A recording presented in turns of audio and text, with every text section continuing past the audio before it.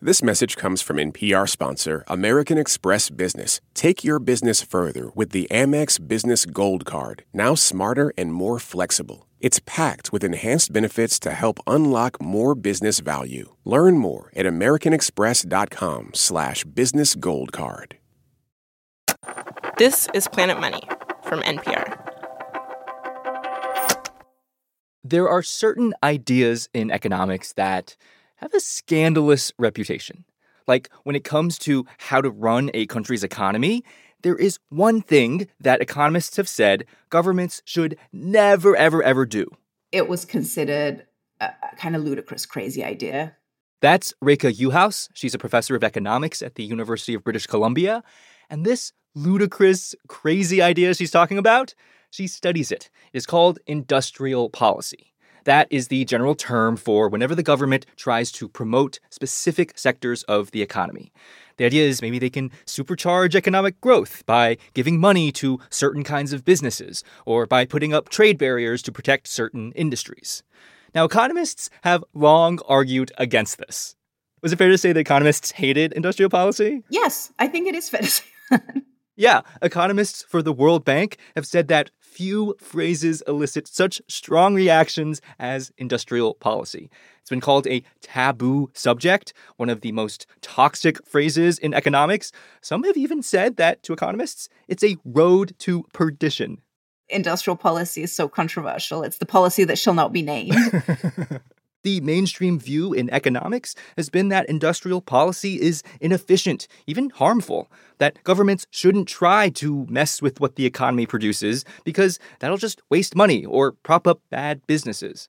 And for decades, ever since the free market revolution of the 1980s, politicians largely accepted that view. I mean, they would still slip in a tariff here or a subsidy there, but by and large, there was this almost global consensus. Industrial policy? Bad. But in like the past 5-7 years or so, a lot of countries have really started to go rogue. Politicians have embraced industrial policy in big and more public ways, most notably in the United States. It just all happened. Yeah. And not only has it happened, but it's become like Biden's signature economic policy. Right now, under President Biden, the United States is set to spend hundreds of billions of dollars on industrial policy to fund stuff like microchip manufacturing and clean energy investments. It is one of the most ambitious tests of industrial policy in U.S. history. And the billion-dollar question is, will any of this work? Hello and welcome to Planet Money. I'm Jeff Guo. Today on the show, a conversation with Rekha Uhaus. She's one of the world's experts on this kind of forbidden idea called industrial policy. Rekha's going to take us on this fun, nerdy journey to explain the theory behind industrial policy, why it is so controversial, and where President Biden's huge experiment might be headed.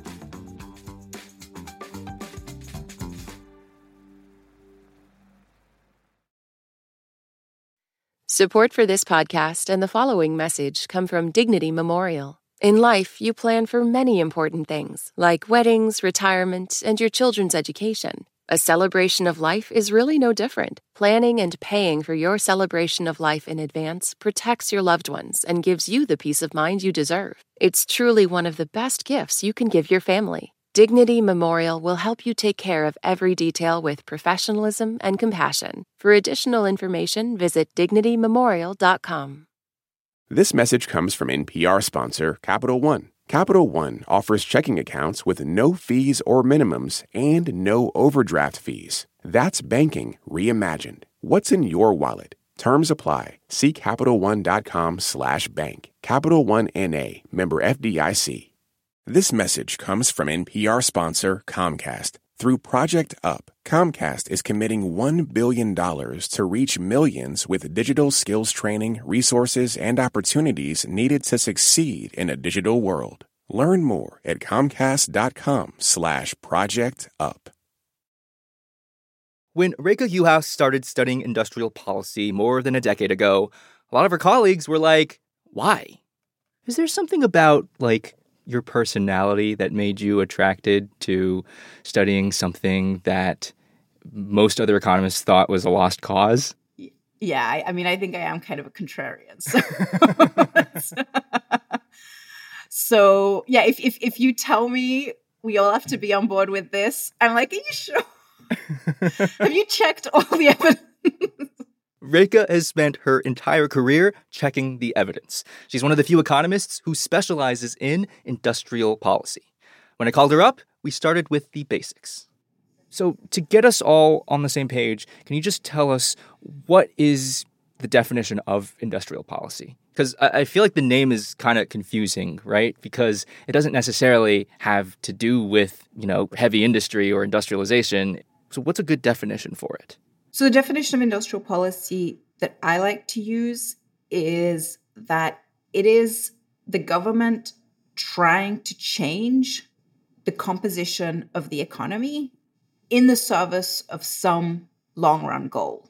Historically, this has been the government trying to kickstart industrialization. A more contemporary example would be trying to move the economy from being a fossil fuel-based economy to a renewables economy. But it is very much trying to change what is produced domestically. So it's the government doing specific things like funneling money to certain companies or certain parts of the economy in order to get us to produce more X and less Y. That's right. It's not like a broad-based thing. It's very targeted. It's the government making a decision about this priority over that priority. Exactly. And so, what are some of the examples of what could be considered industrial policy?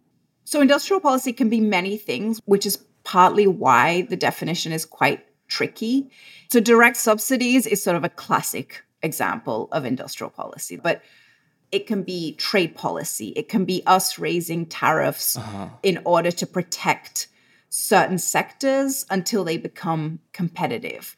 It could also be the government providing workforce development programs. So a good example of this would be what the Biden administration is currently doing in terms of trying to develop a workforce that can then be placed in advanced semiconductor manufacturing facilities. Maybe instead of calling it industrial policy, we just call it government doing stuff in the economy policy. I'm not sure that's going to catch. It's too wordy. Sure take it's too wordy. We'll edit it. We'll workshop it. Yeah. So let's talk about why governments are so interested in industrial policy. In theory, why would it make sense for a government to step in and give some industries a helping hand? Right. So the reason for intervening in the economy, it is that there is something in the market that is not functioning well. The technical term for this is that there's a market failure.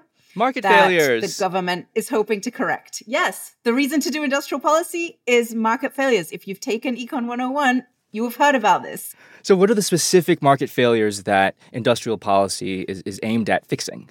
So the classic case is that of a positive externality. So this is going to be an instance where the person who is undertaking a particular action, so say a firm that is producing, doesn't capture the full benefits to society of that activity. So imagine that you set up a plant that is doing advanced semiconductor manufacturing. Your workers figure out all the little tweaks on the factory floor that need to happen. This is great. Yeah. Now you know how to do this well. But all of a sudden, half your workforce gets up to leave and they found their own company. Oh, no. So it won't necessarily be profitable for you to do this, even though it would be great for the country if you figured out at your own cost how to do advanced semiconductor manufacturing. A second form of market failure is going to be coordination failures. That is, if you and I would both benefit from undertaking an activity, but only if the other person is doing it. Okay. And so the idea in these cases is that the government doesn't even need to spend money. All they would need to do is sort of sit us down and have us agree that we're all going to do this together. Interesting. Okay. So the idea behind all of this is that there are these market failures out there, and we all know that markets are not perfect, and that creates an opportunity for the government to come in and fix these things. And that makes sense in theory, but I think a lot of economists would still say the government maybe shouldn't do this. That's right. Like, is the cure worse than the disease? Uh-huh. Is the cure of the government coming in and trying to fix this market failure, is it worse than the underlying market failure that we're trying to fix? And so why do people think the government can't do this? Yeah, so one of the classic objections to industrial policy is that these market failures might be out there, but the government doesn't have the necessary information to figure out where they are.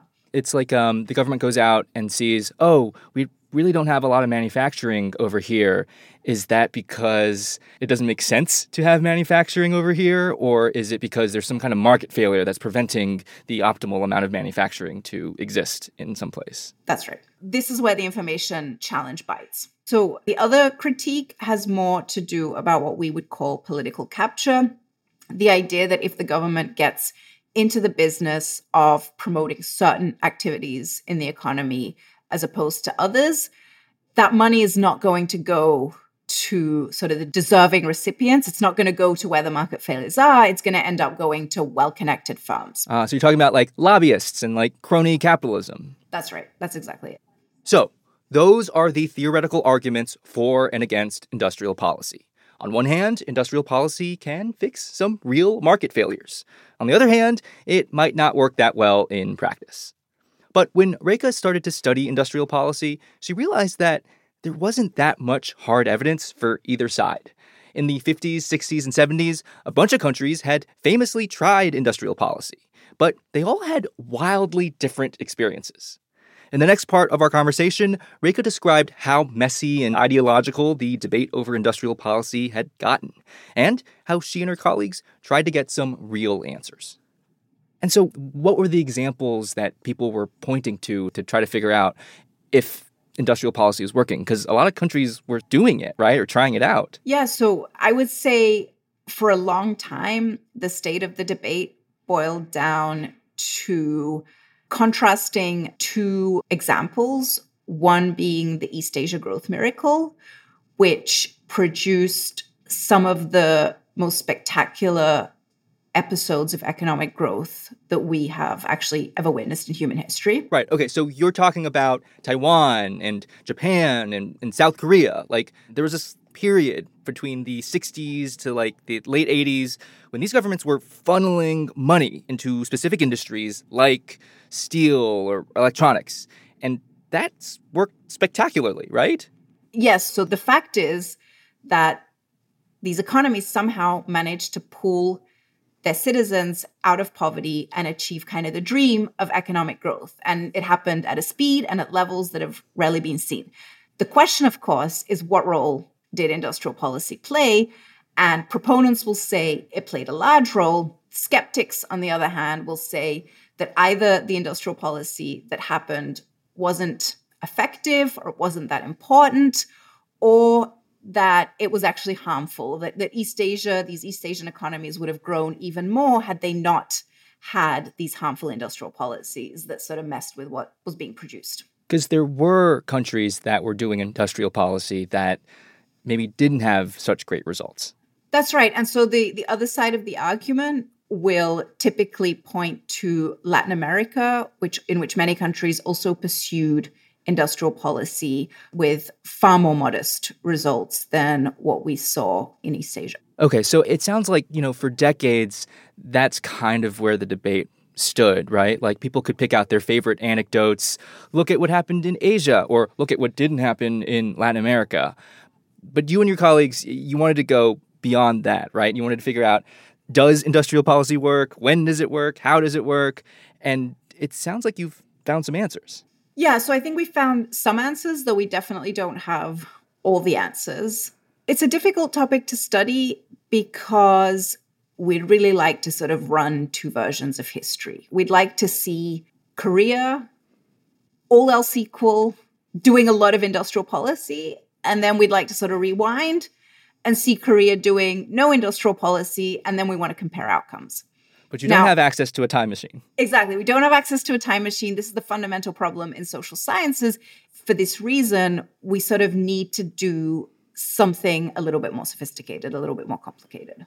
So you're trying to look for clever ways of figuring out maybe there's some natural experiments out there that can help us untangle some of this causality, figure out if industrial policy was actually doing anything. Exactly. I wanted to try to evaluate the economic rationale for doing industrial policy. And the name of the game, at least the way I saw it, was coming up with this historical experiment to show people, well, look, let's just forget about East Asia, forget about what you believe about Latin America. Right. Just look at this thing and let's see what happens here. So you wrote this paper, and when I first read this paper, it really tickled me because you went and you studied France at the time of Napoleon, back when Napoleon was trying to take over the world, and you found that actually a really great natural experiment hiding in all of this war stuff that was going on. That's right. So the Industrial Revolution has started in Britain. They figured out how to mechanize cotton spinning. This is going to be sort of the iPhone of the first Industrial Revolution. They figured out this amazing new technology to produce cotton yarn very cheaply. And so they have this head start in this industry. And France is sort of trying to keep up. And so the Napoleonic blockade enters in this moment. And where sort of the entry point for this paper comes in is that the blockade isn't successful. It's partially successful. Okay, right. So to explain a little more, France is at war with Britain. Napoleon has set up this huge blockade to cut off the British from trading with the rest of Europe. But because it's a patchy blockade, in some places, British products are still getting through. So those parts of France still have to compete with this really good British yarn. But other parts of France are protected from British competition, and this basically created a natural experiment in the power of trade protectionism, right? Which is a type of industrial policy. So what did you find? So what I found in this paper is that the parts of France that became more protected from trade, they thrived in the long run. And even after the blockade ended, the less well-protected parts of France never managed to get into the industry in the same way. And this result is what is speaking to the fact that indeed it seems like there was some market failure in France that prevented firms from being able to enter the industry. And this temporary event was enough to sort of give certain producers in certain parts of France the ability to overcome that externality and become competitive in the long run. Yeah, what I think the message from your paper is that, like, these market failures are real and industrial policy can, in some circumstances, fix them and make things better. But also, like, is it replicable? That's exactly it. That's the challenge I think the paper leaves us with. So I think this really makes me worry that we should spend a lot more time figuring out how to do industrial policy well, because the problem is very real. Yeah. Well, I feel like we have to figure out pretty quickly how to do this well, because countries are spending, hundreds of billions of dollars on industrial policy. I think that's fair. After the break, what can the research tell us about Biden's big experiment?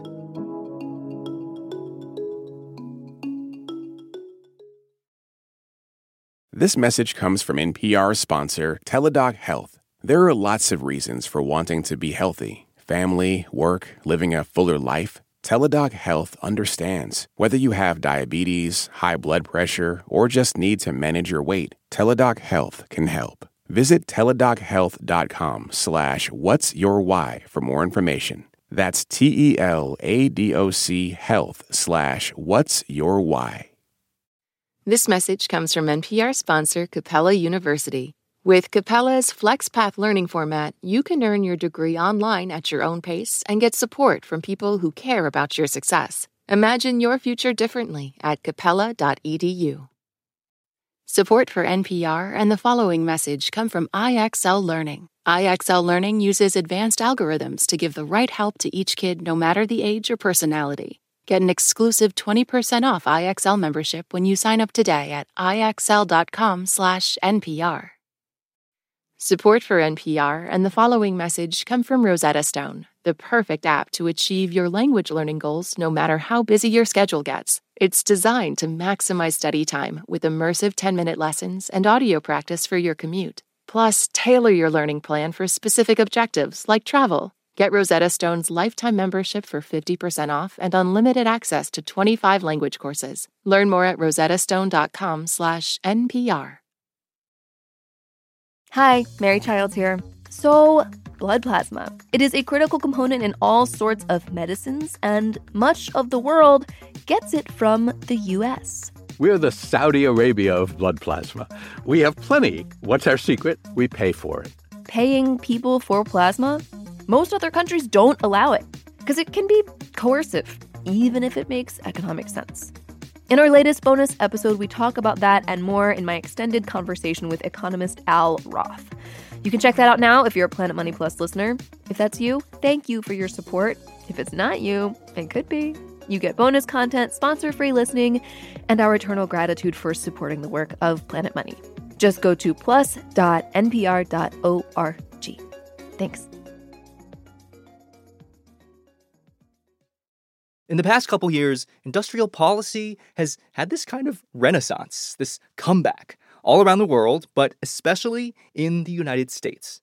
Now, for decades, the United States has been doing some stuff that looks like industrial policy. Think of the subsidies that we have for farmers, or the way the government supports aerospace manufacturing.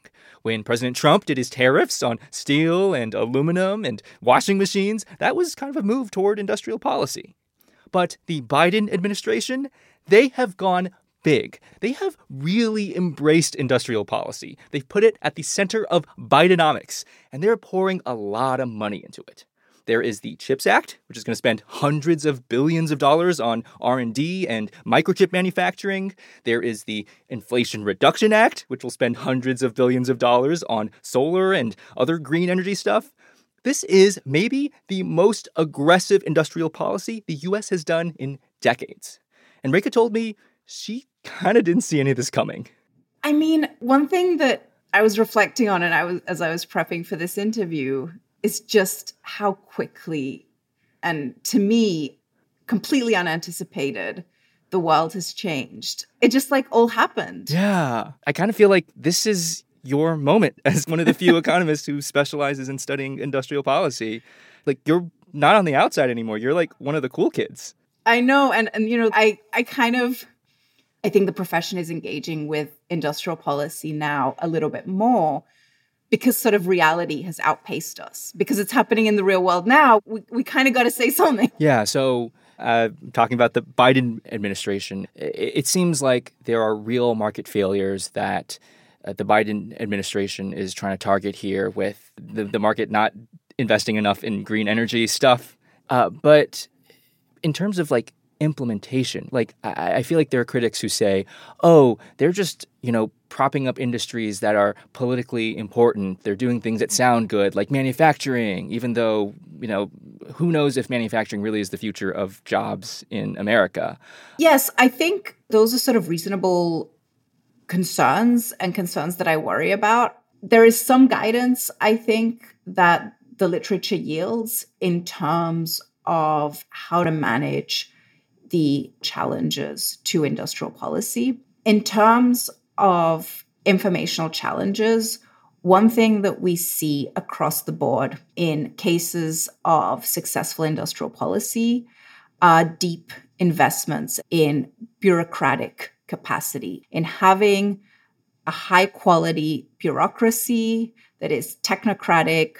More bureaucrats. More bureaucrats. I know that sounds funny, but if you look at the Department of Energy Loan Programs Office that is distributing a lot of the Inflation Reduction Act money, that is exactly what we see happening. They have scaled up their personnel massively because they are looking at proposals for green technology. They are thinking about who should we be giving loans to. That needs people who actually understand the technology, who actually understand the science of this stuff. Well, that's interesting because I feel like that's a critique I hear all the time, which is the government shouldn't be doing industrial policy because industrial policy involves picking winners and losers, picking who's going to get the money and who's not going to get money. And government's really bad at picking winners and losers. I think that's right. I think it is hard to pick winners and losers.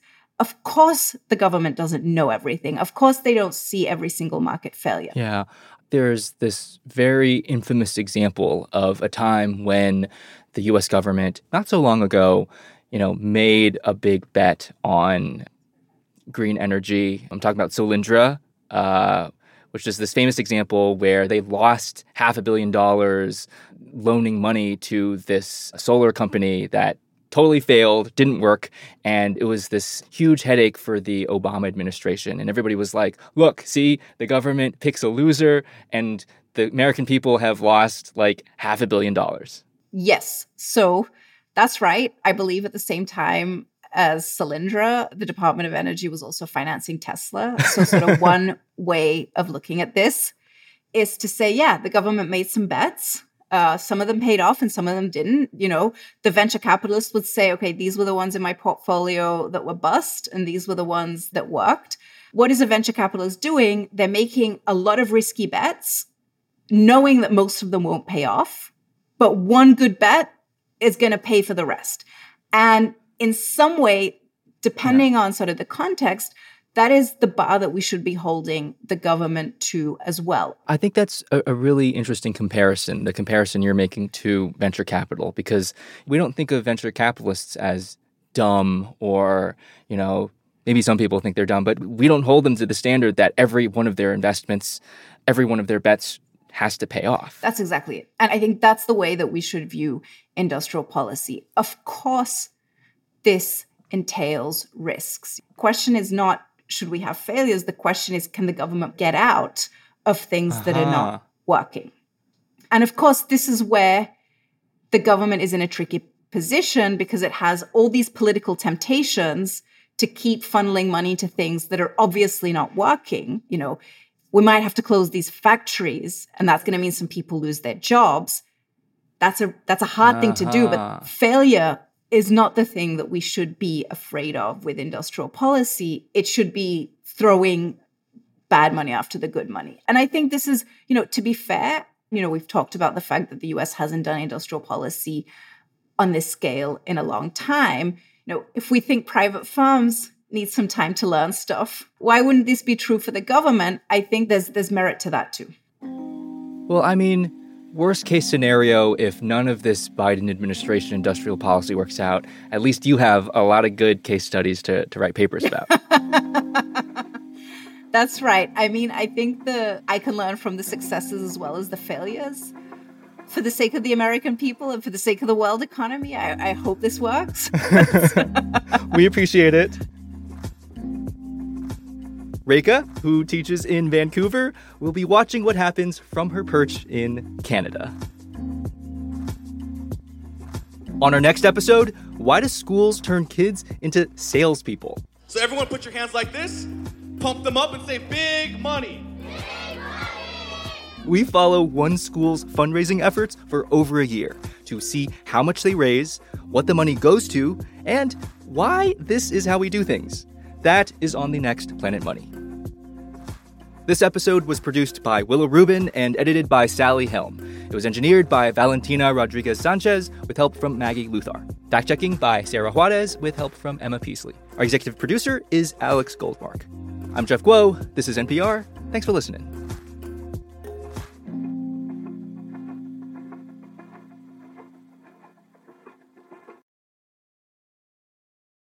This message comes from NPR sponsor Rosetta Stone, an expert in language learning for 30 years. Right now, NPR listeners can get Rosetta Stone's lifetime membership to 25 different languages for 50% off. Learn more at rosettastone.com/NPR. Imagine a house where every room follows a different architect's plan. Doorways don't connect. Staircases lead nowhere. Lost Patients is a new podcast examining our complicated system for treating psychosis, one that loses patients to an endless loop between the streets, jail, and hospitals. We'll ask how it got so bad and how it can get better. Listen to Lost Patients from KUOW and the Seattle Times, part of the NPR network.